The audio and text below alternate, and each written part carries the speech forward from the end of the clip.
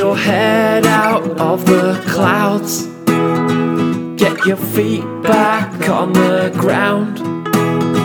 Get stuck into pop culture with Stick Around. Hello there and welcome to Stick Around, the podcast that hasn't had its listeners' private data hacked yet, or indeed sold it to the highest bidder and then lied about it.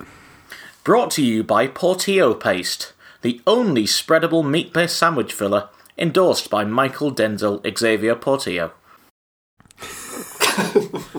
I mean, it makes him sound much more important, the fact that he's double-barreled middle name there. I'm not sure it's double-barreled or separate, but I'm just impressed. I hope it's double-barreled. I'm just impressed that he shares a name with Professor X. I'd never thought of Michael Portillo as an X-Men before, but now he's got enhanced mutant smugness, which makes a lot of sense. You're here for music, episode 24. I'm here with two Stick Around music experts, Clive Fisher. Ahoy, hoy. And Michael Johnson. Hello. Well, that was a lovely little home. Very. It was actually, yeah. It wasn't. Yeah. Usually it's quite straight, but today's diversify. Yeah, it was like a little bird chirruping. Almost. It's really brightened my day. Yeah. Have we been listening to lots of music? Yeah, I have actually. Yeah, quite a lot. Mostly over the past month because I had February. I was doing February album writing month, which I'm sure I'll waffle on about later on.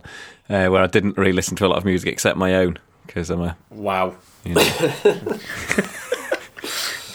really incredibly self-indulgent person. Narcissism alert. But I had to. Yeah, I was mixing it, Alex Wayne. So I'm catching up a bit. January was kind of a catch up on 2017 stuff, and now last couple of weeks I've been finally getting around to some 2018 stuff. So yeah, I've got a few things to talk about. How about you, Michael? Actually, I haven't been listening to a lot of new stuff, as I will explain. I've only really listened to one new album this year, which I'll talk about. There's a real slew of albums that I want to hear that are about to come out or have just come out, so that will be changing soon, I'm sure. But a bit thin on the ground so far, actually. Okay, right. Okay, well, we're going to start with you, Michael, in Eaglescliff. Clive, I'm going to delegate the noise to you. Wow, that's much better than my one here. I don't know. It was more of a... I don't know if that was an eagle. I think it was more of a parrot. But, whatever way, I was impressed. Go ahead, Michael. Parrot's Cliff. I thought it was more of a parrot that had recently heard an eagle and was imitating it. You know what? I'll take that. Yeah, okay. Just a question about the Portillo paste. I heard it comes served in a toothpaste tube. Is that correct? Yeah, it actually does have teeth-strengthening qualities, similar to toothpaste. I mean, my local Asda actually got confused and had it in the toothpaste aisle, which... You don't want that. That's what Portillo wanted, but... Easy mistake to make. I mean, 7 out of 10 Tory dentists use it instead of toothpaste, so... I'm going to say that. I mean, I don't know why, but I get the impression that 7 out of 10 dentists probably are Tory anyway.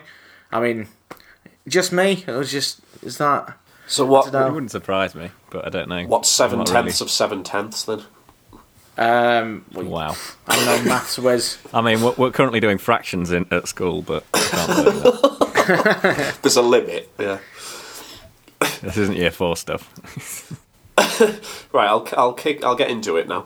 So the one album that I have been listening to quite a lot, I don't think anyone will be surprised by this because it's an act that I've already talked about on the last 2 podcasts and we'll be talking about again now, although I suspect for the last time in a while. So that's Culture 2 by Migos, the follow-up to last year's Culture album, which I had ranked as my second favourite of 2017. So obviously the background to this album, I loved the first album last year. The singles prior to the release of this sequel album, Motorsport with Nicki Minaj and Cardi B, and then Stir Fry, both pretty good singles, especially Stir Fry, which was a bit different to the usual Migos style, with quite challenging beat from Pharrell Williams. Those singles really gave no sign of any sort of issues to come. It seemed like a continued victory lap basically for Migos. Just a few. We didn't really have any details of the rest of the album until just the day prior to its release in January, which is when it was revealed that it would be 24 tracks long. Now, given that I was extremely hyped for this album at the time, I didn't really worry too much about that. I thought, oh great, 24 tracks, a ton of guest stars: Gucci Mane, Drake, Travis Scott, who I've called the fourth Migo before. But usually albums of that length, especially in hip hop, but in all genres really, that should usually set alarm bells ringing, I think. And unfortunately in this case that's been justified. The album is something of a mess structurally. When I first started listening to it, even though you're listening to it for the first time, it's all fresh. I found that by the time I was a quarter of the way into the album, I was already thinking, well, there's still another 18 tracks to come. This already starts to feel like a bit of a drag. Obviously, when you listen to it, tracks individually, and you re-listen to the album in different contexts again, you get more of an impression of it, so you can't judge it on that first listen. But the simple fact, I think, is that there's too much material here. My initial impression was that there was certainly a good album buried in there, and I stand by that. I think one of the best things I could say about it is I don't think there are any bad tracks per se across the 24, which I think is evidence of the group's abilities. And even between the two albums, Culture and Culture 2, they were releasing other material of a great quality. So you can't fault the work ethic and the standards that they generally hold up. But I don't really think there was any need for this album to be anywhere near as long. It could have been half the length or slightly more, and been an excellent follow-up to the first Culture album. There's certainly too many tracks that could have been cut. Tracks like Autopilot, which are perfectly fine, but just don't seem to be adding anything else to the experience of the album as a whole. A lot of people targeted the track Open It Up because beat-wise and in terms of the chorus, it's very similar to the track Deads from Culture. I don't mind Open It Up so much because I think it's actually better than Deads. I think it adds something to it, but it is very similar. It's these sort of artistic choices that you do wonder exactly what was happening, what the decision-making process was. I think there is an explanation for it, which I'll get to towards the end of this. There's definite sequencing issues, I would say, with the album. I think the second half is a lot stronger. I think it's my favourite. The best tracks on the album are clustered together, I think, really, although that's obviously just subjective opinion. I think what's less subjective is that the lowest energy tracks are right towards the end of the album, the last three in particular. But the track Made Men, you can't really fault that because it's one of the best tracks on here. It's the anti-penultimate track on the record. And it has a more joyous feel. It's definitely one of my favourites. Whereas the last two tracks, Culture, National Anthem and Top Down on the North, as I say, they're just... they're at a lower ebb, and I don't think putting them both right at the end of the album was necessarily a good choice. I think it ends it on... something of a downward turn. And if you're going to have a 24-track album, I would have spread them a bit more. Generally, the album's more of the same, which, as anyone who has listened to the last couple of podcasts will appreciate, is a good thing as far as I'm concerned. I wasn't particularly expecting Migos to reinvent themselves here, and a lot of the tracks have much the same structure that's propelled them to the level that they've reached. Atmospheric beat making, charismatic rapping. I've spoke plenty of times before about how much I value the character that all three members of Migos display on the tracks. There is some diversity here. Two Player makes good use of almost jazz-like beat making, which isn't really something we've seen from them before. Takeoff really moves out of his comfort zone on the track Gang Gang, which is quite very poppy. But I was really surprised because I think he's always been considered... A lot of people consider him the strongest lyrical performer of the group, but I think they wouldn't necessarily have expected a performance quite like that track, so that was a pleasant surprise. As I mentioned, a lot of people have considered him the best, if not the most underrated member of the group. For me, I think Offset really cements himself as my favourite on this album. I think, there are people out there who don't think Migos are that lyrical that they aren't technically that strong. I think if you listen to Offset on this album, I don't know how you could claim that on tracks like Moving Too Fast, Narcos, where he really, really intricately rides the beats. And I think he's often turns in a very thrilling performance. In terms of the third member of the group, Quavo, there's almost a new role for him on this album. I don't know if this is by design or not, but it feels like he's been sort of fading into the background of the group a little bit. He's almost become a glorified hook merchant to an extent. Perhaps that's a little bit harsh. Seems like a bit of a shame for a guy who was clearly the elder statesman of the group and a key driving force of the Migos project, especially when Offset was previously incarcerated. But he here, as I say, as well as being more key for hooks, I would say, I can't remember a verse that really blew me away from him on this album. He also takes a step into production, and I think that could potentially be a very good step for him based on some of the evidence here. We're only seeing co-productions from him, but I mentioned the beat to Two Player, which is very horn-based. He seems to have played a role in that, and the track also Crown the Kings with a muffled vocal sample, really one of the highlights production-wise on the album. So it'll be very interesting to see how the three members of Migos, how their roles continue to change and evolve as the group moves forward, which they will undoubtedly be doing, because this album was a massive commercial hit already. There's no Bad and Bougie or T-Shirt on this album, in my opinion. They were the key tracks that really drove culture, especially before it was released. Even though they do replicate the exact circumstances of Bad and Bougie, more or less, with the track Emoji Chain, which is produced by the same producer, Metro Boomin, and I would say is one of the best tracks on the album, but doesn't necessarily live up to that standard. Bad and Bougie, probably one of my favourite tracks, hip-hop, or otherwise, of this decade. I've basically, for anyone who doesn't want to go and who hasn't heard this album and wants to check it out but doesn't want to sit through 24 tracks, the top 25% basically of the album, the top 6 tracks in my opinion, are Emoji Chain, Motorsport, Beast, Flooded, Moving Too Fast, and Made Men. So they're the 6 that I would check out as a reference point. There's been the suggestion that the actual reason, which I referred to earlier, that this album is 24 tracks long is because it's designed to maximise the number of streams it receives on streaming services. Needless to say, I find that incredibly cynical, if accurate, which it is quite possibly. And the real shame is that Culture was a perfect album. There wasn't a wasted second on it. It's 13 tracks long. It was everything that this album isn't in that sense. And obviously to prioritise its performance on streaming services ahead of what it constitutes as an album is a real crime and real shame as far as I'm concerned. So unsurprisingly, people have been saying, this is a real album for the streaming era. We've seen this sort of thing before. We go back 12 years to Stadium Arcadium by Red Hot Chili Peppers. That was exactly the same length as far as I remember. Actually, I think it was 28 tracks. I think it was 14 per disc. It was a double album. And at that point, people were saying, it's the album for the playlist era. People can dip and dive into it as they like and construct their own playlists from it. Which is, it's all fine and well, but it ties into the relationship between art and commerce, really. What's good for business isn't necessarily good for something as an artistic statement, and I think that was the case with that Chili Peppers album, which I thought was good, but obviously far too long. Certainly, I would say it's the case here as well. The irony of all this, of course, is that Migos' label is called Quality Control. But I think, whoever made the decision to allow them to make a 24-track long album, regardless of any implications tied into streaming or anything like that, should be sacked, quite honestly. So that's my general summary of the album. A good album buried in there, but a wasted opportunity to make another great album, even though I'm sure it will continue to give Migos a lot of momentum moving into the future. So I've gone through this period where I've been listening to them more than any other act.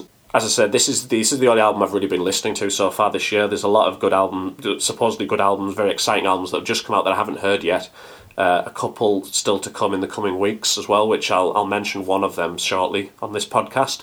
But I think I sense that this, for now at least, I'll certainly be maintaining an interest in Migos, but for now, I think this probably ties up the end of a sort of a mini era as far as my listening goes with Migos. But it's been great, obviously. As I said, Culture, a fantastic album, and this, plenty of things to like about it, but just a little bit of a squandered chance. Right, excellent. Nobody's surprised to hear I haven't heard this. I still haven't heard Culture yet, although it is downloaded. Clive, you listened to this, or have you listened to Culture, actually? I've been listening to the first one, but again, not loads. I'm really liking it, though. But I think you tweeted about this, Michael, and said that you weren't a fan, and that put me off putting this one on rotation. Well, I think I was... And also... Yeah, go on, sorry. Go on, Michael. No, I was just going to say also the fact it's so long. As you know, I have a bit of a problem with albums that are particularly. That's the long, thing, yeah. because often it is a bit of an alarm bell. It just doesn't need Not to be always. this long. You know, I'm fine with the 70-minute album or whatever, but this is pushing way ahead of that. Yeah, and those tweets I made were just during the first listen. Like, it was quite exasperating and tiring to listen to an album you'd been waiting for so long and just realise it was a real slog, you know. Yeah. And not because of the tracks themselves, just because, like, you just know it's far too long as soon as you get a few tracks into it. And I think, like I tried to mention, it just... People's listening habits have changed, you know, a lot of people, especially with an album in this genre, of this style, they don't really necessarily sit down and listen to it like I do. You know, they'll just listen to it at their convenience, and it will often be through streaming, and yeah, it may fit into that, but that does affect the album negatively, or I think it does.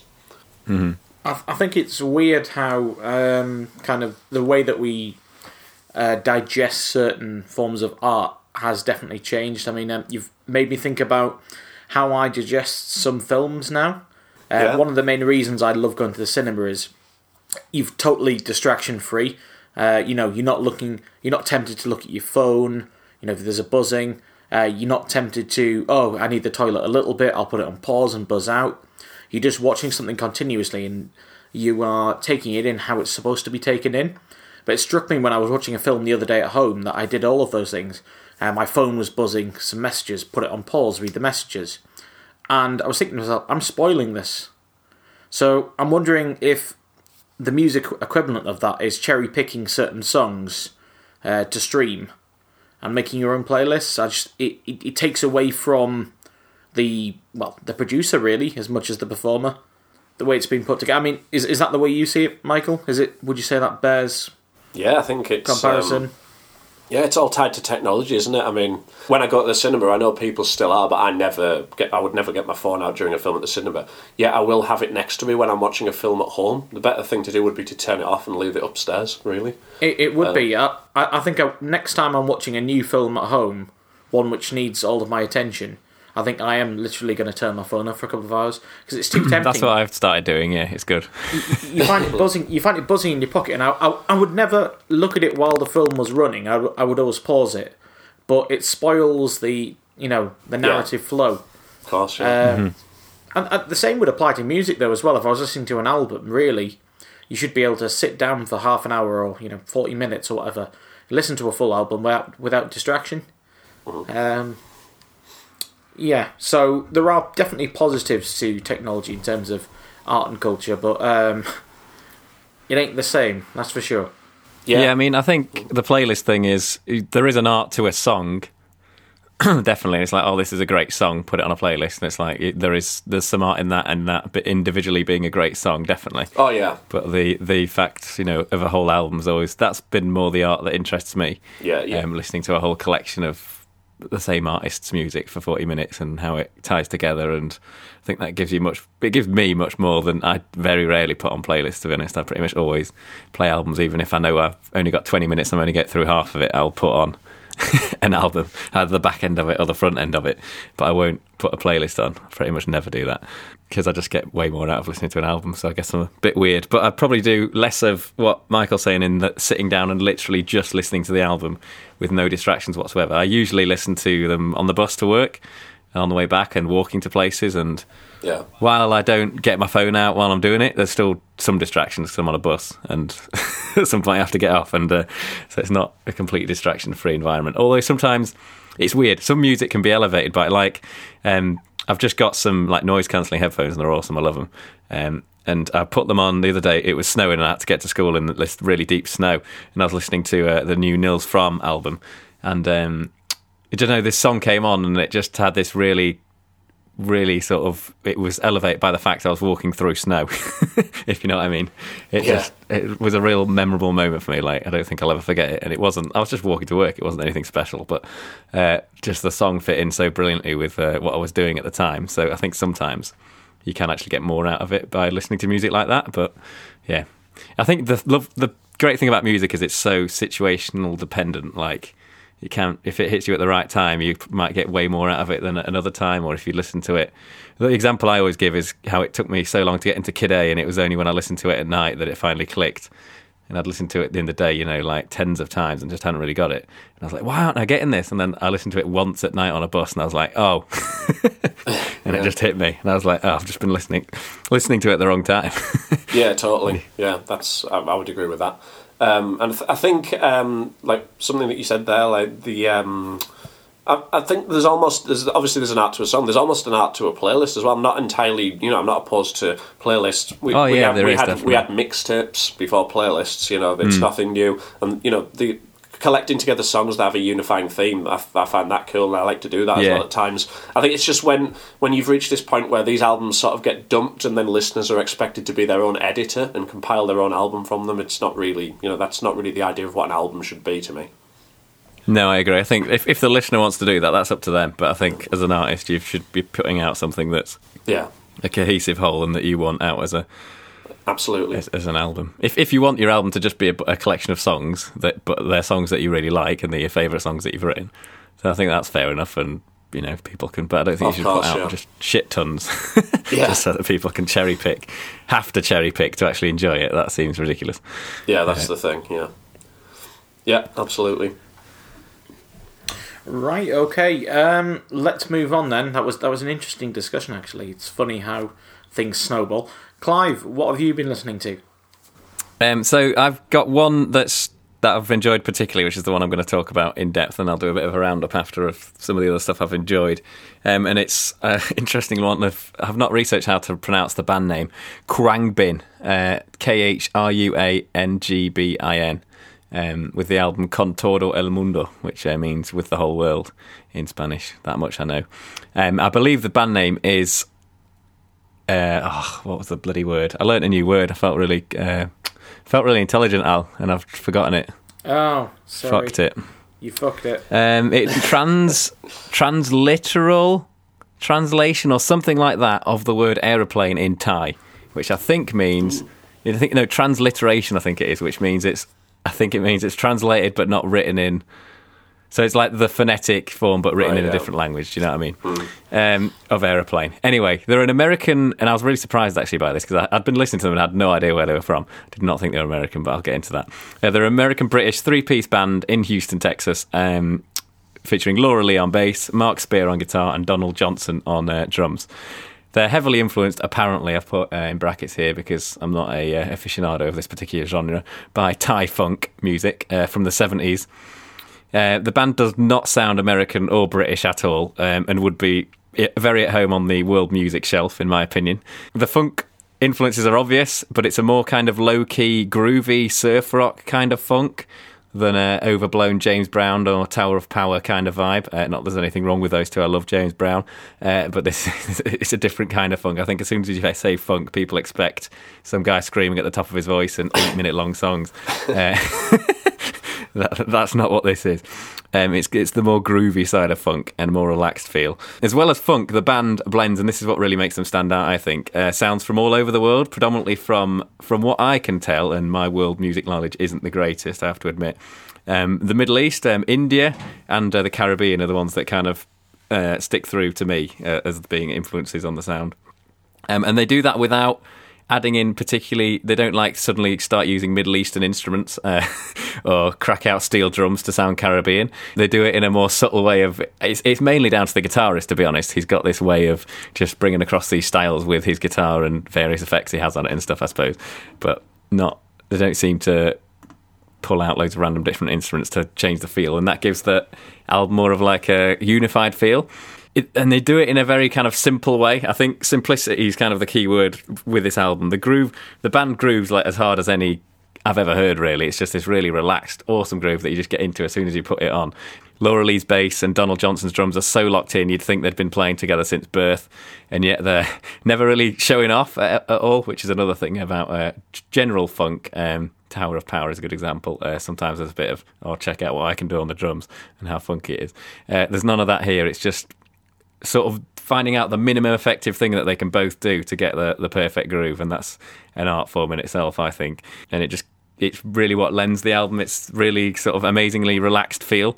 Couple this with some amazing guitar solo work from Mark Spear, who seems to have like an endless repertoire of styles, like I've mentioned. that add a constantly varied dressing to the awesome rhythm section that I've just described. It's one of my favourite instrumental albums for a long time. It's just really relaxing and enjoyable to listen to, perfect for every occasion, whether it be like an attentive listen or to have on in the background. It's one of those that even when you have it on in the background, it kind of comes to the forefront, and I think that's really rare. I think it kind of demands your attention, but not in a way that some guy's screaming his head off. It's very subtle. It's weird. Like, I always have this on in the background in the classroom, and the kids love it. They're always like, "Oh, this is so groovy, Mr. Fisher," or random comments. Whereas normally they make no comments about the music. Yeah, they actually use groovy. Yeah, one of them did, and I was like, "You're a ledge." You're the only 8-year-old who uses the word groovy. Well done. Do you teach a class in the early 90s? You step in a Travel DeLorean? back in time. I think it must be his dad's influence. I don't know, but he did use that word. Who's his dad? Austin Powers? No, I can confirm he isn't. Well, if he starts saying things as shagadelic, you're gonna have to bring us some evidence that he isn't. Yeah. Okay, I'll do my best. So yeah, they love it, and they never usually comment on the music in the background. So I thought that was interesting, and it's just I really like Magical Album. It's not. I don't think it's in any way. You don't listen to it and go, "Bloody hell, this is groundbreaking. I've never heard anything like this before." Even though I don't think I have. But it's more subtle in the way it does it. It's more in how it blends all these different styles, and it's so simple and kind of unshowy about it that I just love it. I think it's so good. Yeah, so I'm a big fan of this album. It's my favourite so far this year, and I've enjoyed a lot this year. Actually, I think it's going to be a really good year. I'm feeling positive, but this is the one that's stood out so far, and I've not been able to really. I've probably listened to it once a day at least, which is quite a lot. Yeah, I love putting it on. Great. If I don't know what to put on, I always go, this is my go-to at the minute. So I'd really recommend everyone checks it out, and I'm so glad I found it, because it was pretty random to find something like this. I don't think it's had tons of press. It has been well reviewed generally, but it's not one that's everyone's talking about or anything. So go out and check it out. It's awesome. Right. Fantastic. So as a little segue in between Michael's next bit, I'll talk about what I've been listening to, which is nothing new. I'm going to give you 3 choices. It's not of a single album, but of artists to who I've been running to in the gym. You're going to get one guess each. So, okay. It's going to be the least expected. Have I been listening to Bjork, Salt and Pepper, or 9 Inch Nails? Shall I go first? Yeah, go for it. I'm going 9 Inch Nails. Even though it's the most obvious choice, I think it's probably wrong. Michael? Bjork. It was actually Bjork, yes, well done. Yeah. I don't know, I just throw in Salt and Pepper as a bit of a, weird one, hoping you'd just go for it. But yeah, I found that for some reason I like running to Bjork. Although I have been, to be fair, I have ran to a lot of 9 Inch Nails as well before, so it wasn't a bad guess, Clive. Okay, cool. Yeah, how do you two feel about kind of best of lists? So we were talking earlier about the way we kind of digest music. So I haven't been listening to Bjork albums. I've been listening to Bjork Essentials on Apple Music. How do you feel about that? I mean, I think anyone who does that should be shot. Right. Okay. Fair. No, I don't. I'm just. Yeah. No, I think there's a place, like, especially for like when you're discovering an artist or whatever, to just go, oh, I'm going to listen to a couple of songs and get a good idea of what they're about. And I think there's some artists aren't album artists anyway, and I think, I'm not saying Bjork is one of those, I don't know enough about Bjork, but I think some artists you're better off listening that way almost. But it kind of depends what you want, doesn't it? And I think particularly in a gym context, you're listening to get yourself pumped or in a certain mood, which a whole album might not do. It might be it might deviate too much from the original thing, if you know, whereas you want to kind of have the same feel throughout your run. I don't know. See, for me, it's not about getting pumped. It's actually about relaxing me. I find if I get pumped too much, I go too hard. Yeah, it depends what kind of running you're doing, doesn't it? Yeah. I for a long run, I don't run anymore, but I used to put on podcasts for long runs because I found it took my mind off actually running and didn't make me go faster. I find I'm too tired for podcasts because I can't actually take in what they're saying, so I need something musically. But if I'm doing any other kind of exercise, podcasts are great, but I find for running I need something relaxing. Mm-hmm. I mean, Pub Dub is great, but still. I think even with, Bjork is definitely an album artist, but at the same time, that doesn't mean you can't have a best of. I think Drake is one of my favourite artists of the decade, and not long ago I did a best of just for the car because I felt like it with Drake. So and then with one thing I wanted to say was some artists, some acts, best ofs are they're essential almost. Like, this isn't really a best of because it's the only thing I've got by Minor Threat, but it's all you need. It's their complete discography compilation. It's all of their tracks, and it's obviously an absolute classic. An essential document of what they did. And another one that jumps to mind is the Housemasters compilation of Frankie Knuckles, the 80s house pioneer, which I've got, again, a classic album, even though it's it's a collection of best ofs and remixes and so on. So it just depends on the artist and on how it's put together, I think. Okay, right. Well, on that note, we're going back to Eagles Cliff. Clive? Michael, go ahead. Every time I speak, is it? No. I thought it was just once a podcast. No. I mean, it's, who knows when the eagle will spark its war cry. That is true. Right, thank you.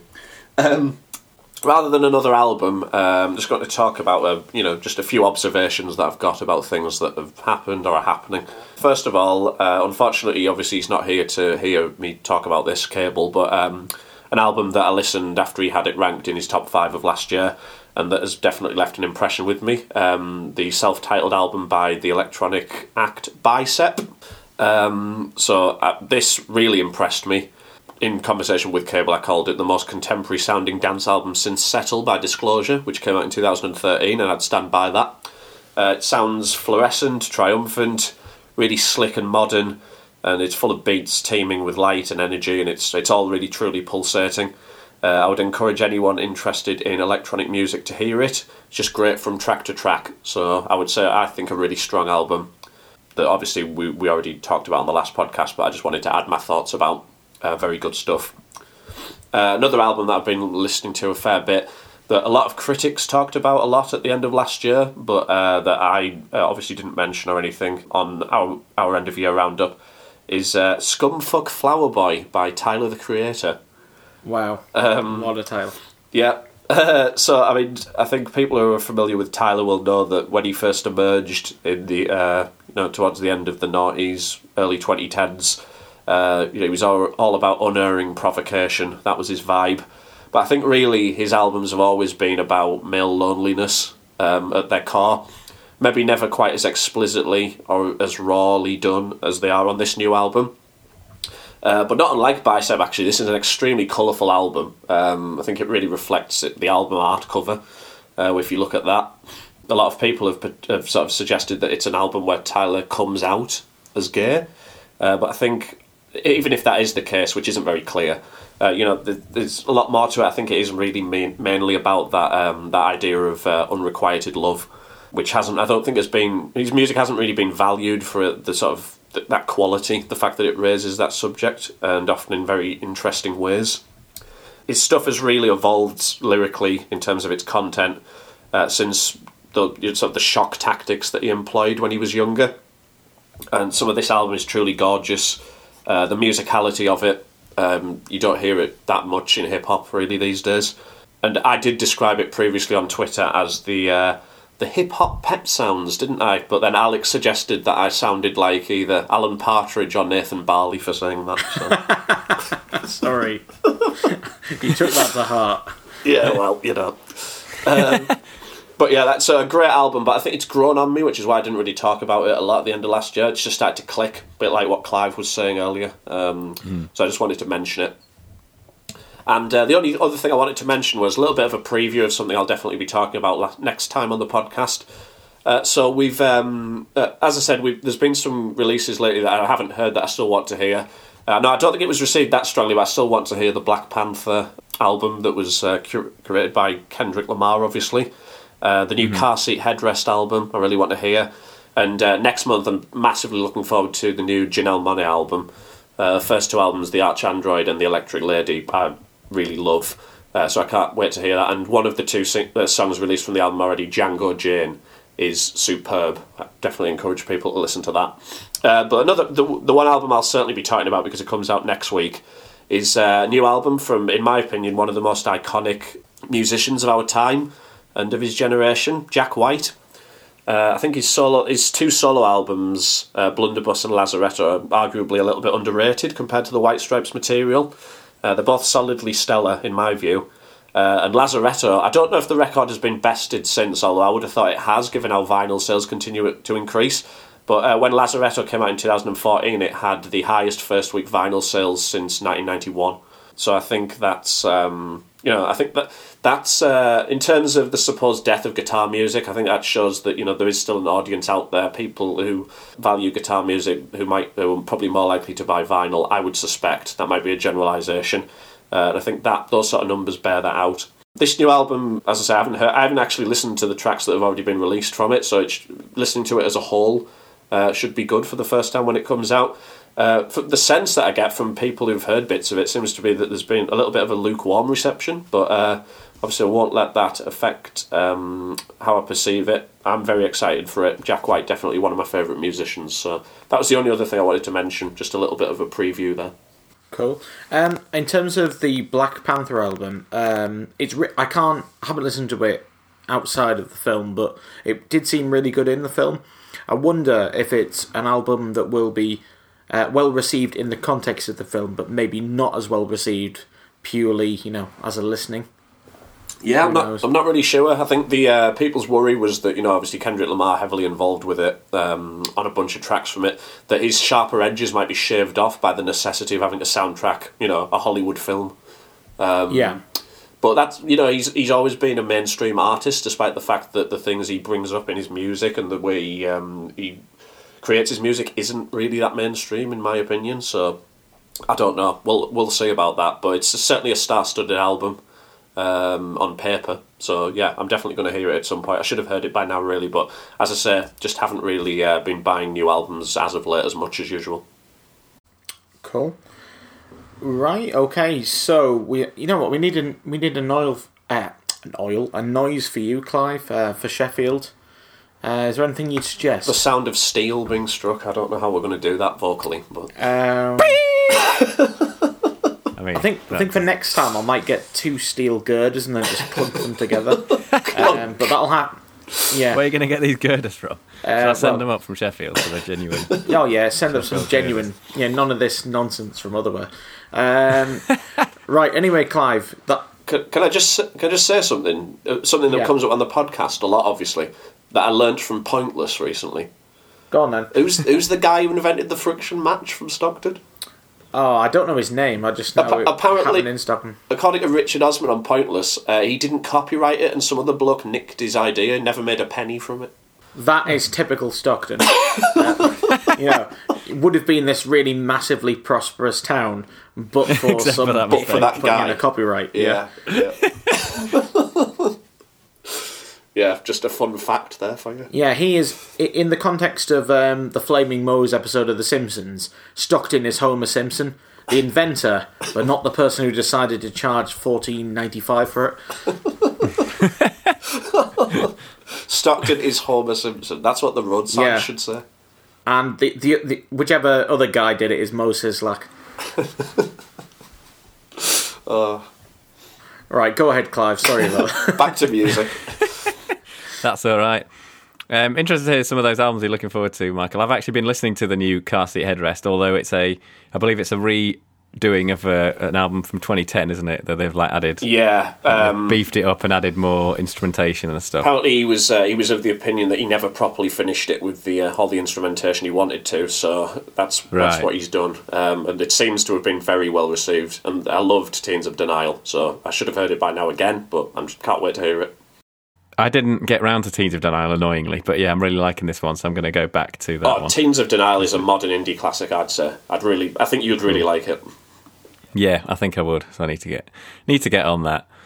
Anyway, right, I've just got a quick roundup of some of the things that I've liked, 4 or 5, I think. First up, Ray Morris with the album Someone Out Here, which is a very accomplished pop record. It's enjoyable throughout. These are all from this year. with lyrics that are a step above the often kind of throwaway stuff you hear in the pop genre sometimes. It's got really good production too, a real feast for the ears. And I'd be surprised if a pop record beats it for me this year, but we'll see. A good track to listen to is the first one, Push Me to My Limit. It's a really good song if you want to give you a good idea as to whether you're going to like it or not. Next up, Tune Yards. This is the first album I've listened of hers, actually. I Can Feel You Creep Into My Private Life, which is probably the one that's been received the worst. I really like it. I seem to be higher on it than most people, perhaps because it is the first one I've listened to, and maybe it's because it's not doing anything new, I don't know. I think it's really interesting throughout, but still accessible. There's a lot of stuff I've not heard before, particularly there's clearly a lot of Afrobeat influence in there. It's not all that cohesive, but I kind of like that about it. I don't think an album has to be cohesive all the time, and I think this one, I don't know, just it really keeps my attention throughout, and I really, really like it. Song picks on that would be Heart Attack, Coast to Coast, and Look at Your Hands. Next up, this is one that Cable recommended for me, Niels Fram, All Melody, which is the one I was on about when I was listening to Walking Through the Snow. Really beautiful and some really breathtaking moments. It's a little long for me. It's about an hour and 10, and I struggle to keep my attention on it for its entire duration because of its kind of sleepy nature. It's one that I love having on the background and picking certain sections out of, but it doesn't quite grab me as a whole album as I kind of hoped it would. It's got some there's a song on it called My Friend the Forest that everyone has to listen to. It's beautiful. It's just him on piano, and I think he's recorded it with like the mic in the actual piano because you can hear all the sort of crackling noises of the keys. A really beautiful piece of music. That's the one I was on about that I was listening to while walking through the snow. Top moment. So yeah, give that one a blast. Next up, Marmozets, who are a band from Bingley near Leeds. Knowing What You Know Now is the album. A bit of a tongue twister. It's confused me. A super fun, pretty down the middle pop punk / alternative rock record. They sound a lot like early Paramore, if I was good to compare them to something. Definitely gone for more of a radio ready sound since I last saw them live around 4 years ago, I think. But it's still fun, if a little less interesting. The screaming's really well done, and the guitar and drums have a real power to them. It's just a good, really enjoyable listen. Gets you in the mood. Good songs are Play, Major System Error, and Habits. And finally, Hookworms with the album Microshift, which I really liked on first listen, and I thought I might grow to love it. I haven't really grown to love it. I still really like it, but it's never kind of gone beyond that. There's no right wow moments really, but the album's kind of consistently good, and it does keep you interested throughout. My favourite songs on that would be Negative Space and The Soft Season. It's got a lot of quite Arcade Fire-y at points with the kind of, constantly thuddy bass drum on a couple of the songs, which is something Arcade Fire do a lot. And the vocals are similar in some instances too. So if I was to compare it to something, it would probably be that, which is not what I was expecting it to sound like. But yeah, I'd recommend all of those, in different amounts. But particularly Ray Morris, I think people should check that out. It's really, really good. Excellent. I know someone who lives in Bingley. I didn't know they were churning out pop punk these days in Bingley. There you go. They've been around a while. Right. Okay. I mean, when I saw them in Sheffield, it was a pretty small venue. She was really good. She's charismatic, pretty just charged around stage, getting really angry, which is the kind of front person I like to watch. So it's a bit more radio ready now, but it's still really enjoyable. Whereas previously I think it had a bit more edge, to be honest.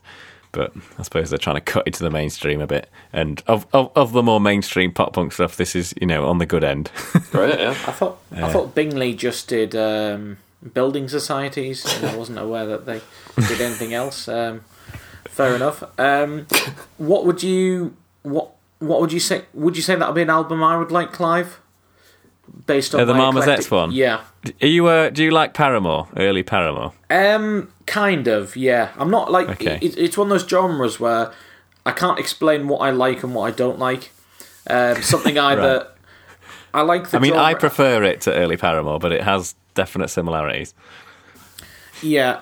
I think it honestly just depends how much. I find that pop punk, the pop elements have to work. It has to be a bit of an earworm, or at least for me. It is. There is a lot of earwormy stuff in there, so you probably will like it.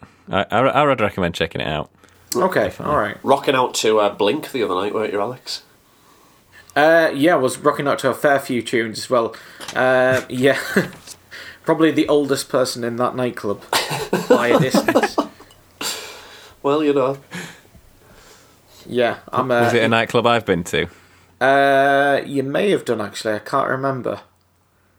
You might well have done. It's a good nightclub. It's just seems to not attract anybody over the age of 21. And Michael the week before in a tuxedo. I was in a tuxedo, though. That's a step up. Yeah.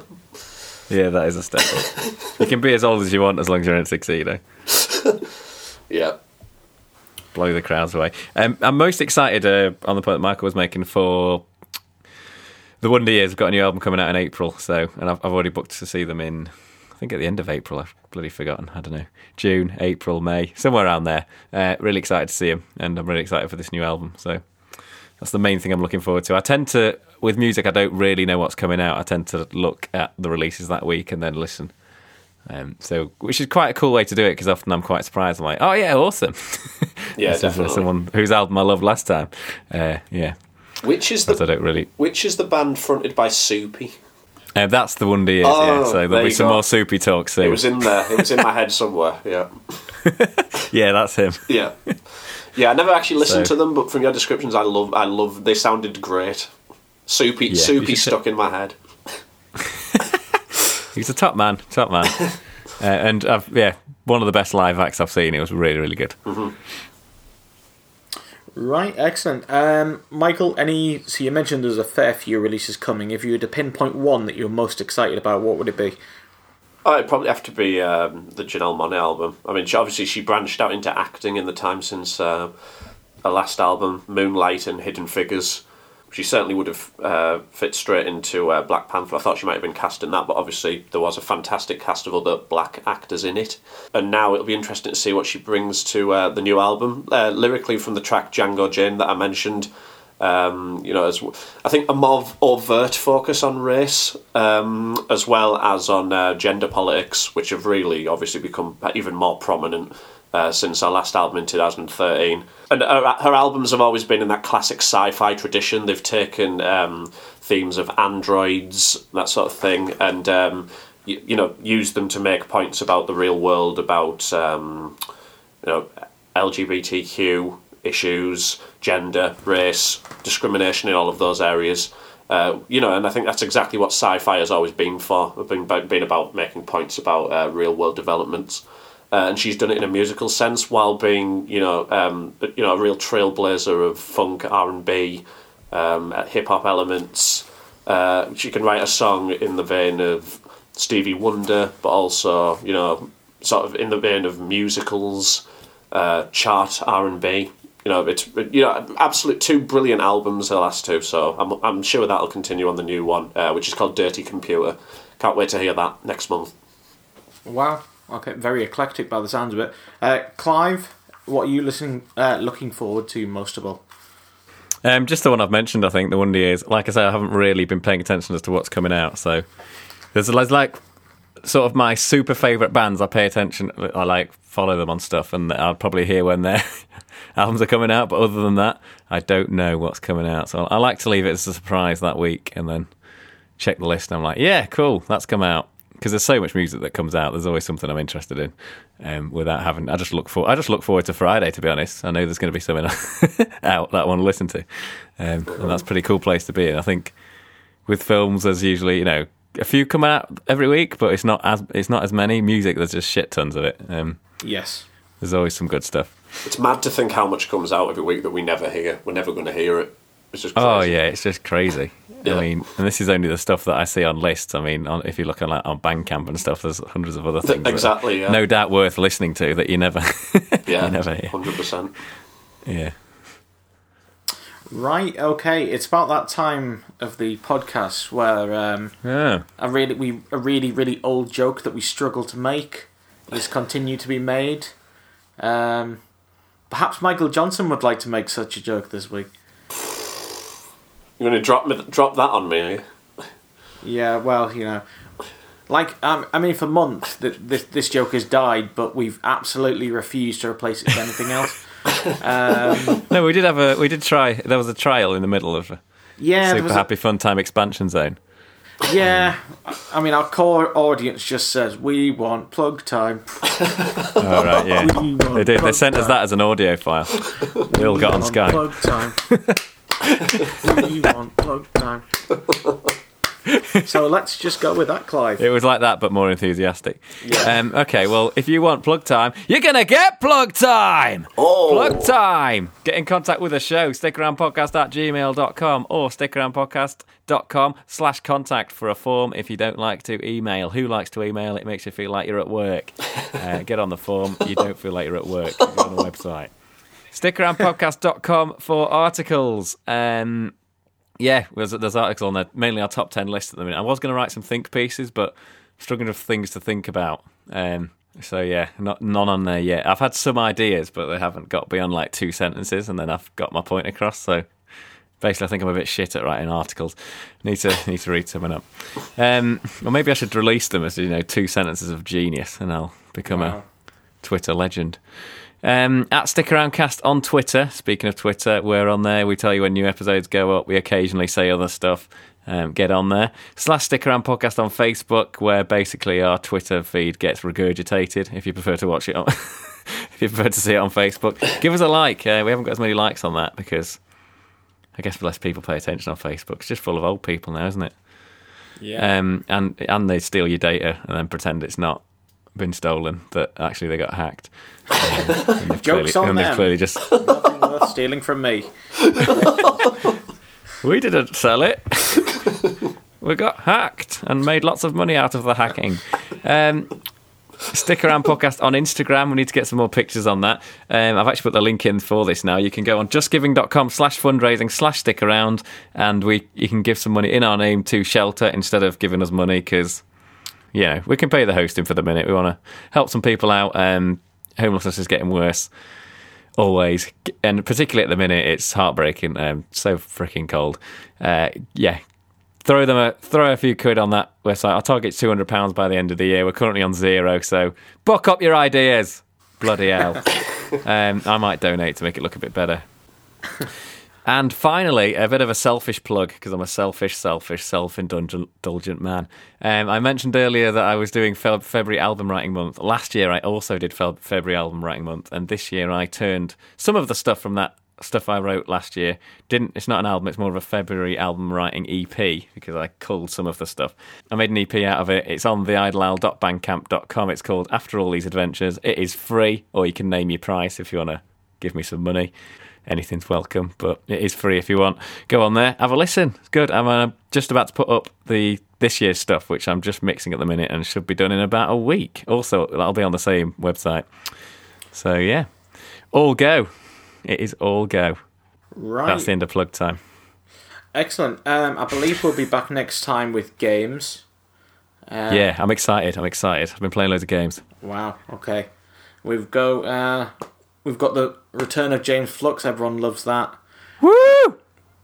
Yeah. I mean, I wish James Flux did more stuff because I know. All he does I want is him everywhere. he plays games and he steals apples. Or scrumping, as he calls it. That's the two things he loves more than anything. I love that guy. Well, I love James Flux more than anything, so... Well, I love him more than you do, so... Well, that's debatable, isn't it? Well, we'll have a James Flux love-off on the next pod, so that's reason enough to come back, nothing else. Maybe you could just have a podcast for that. Yeah, just a monthly James Flux loving. Yeah. Sounds great. Right, he's been Clive Fisher, and he'd like to thank you for coming. I would. Thanks for coming. He's been Michael Johnson, and he just thinks, he's too good. So he's not going to thank you. He's just going to say, you're welcome. True that. And I've been your casual host, Alex Wayne. Please come back next time, and remember to stick around. Stick around. Stick around. Yeah, man.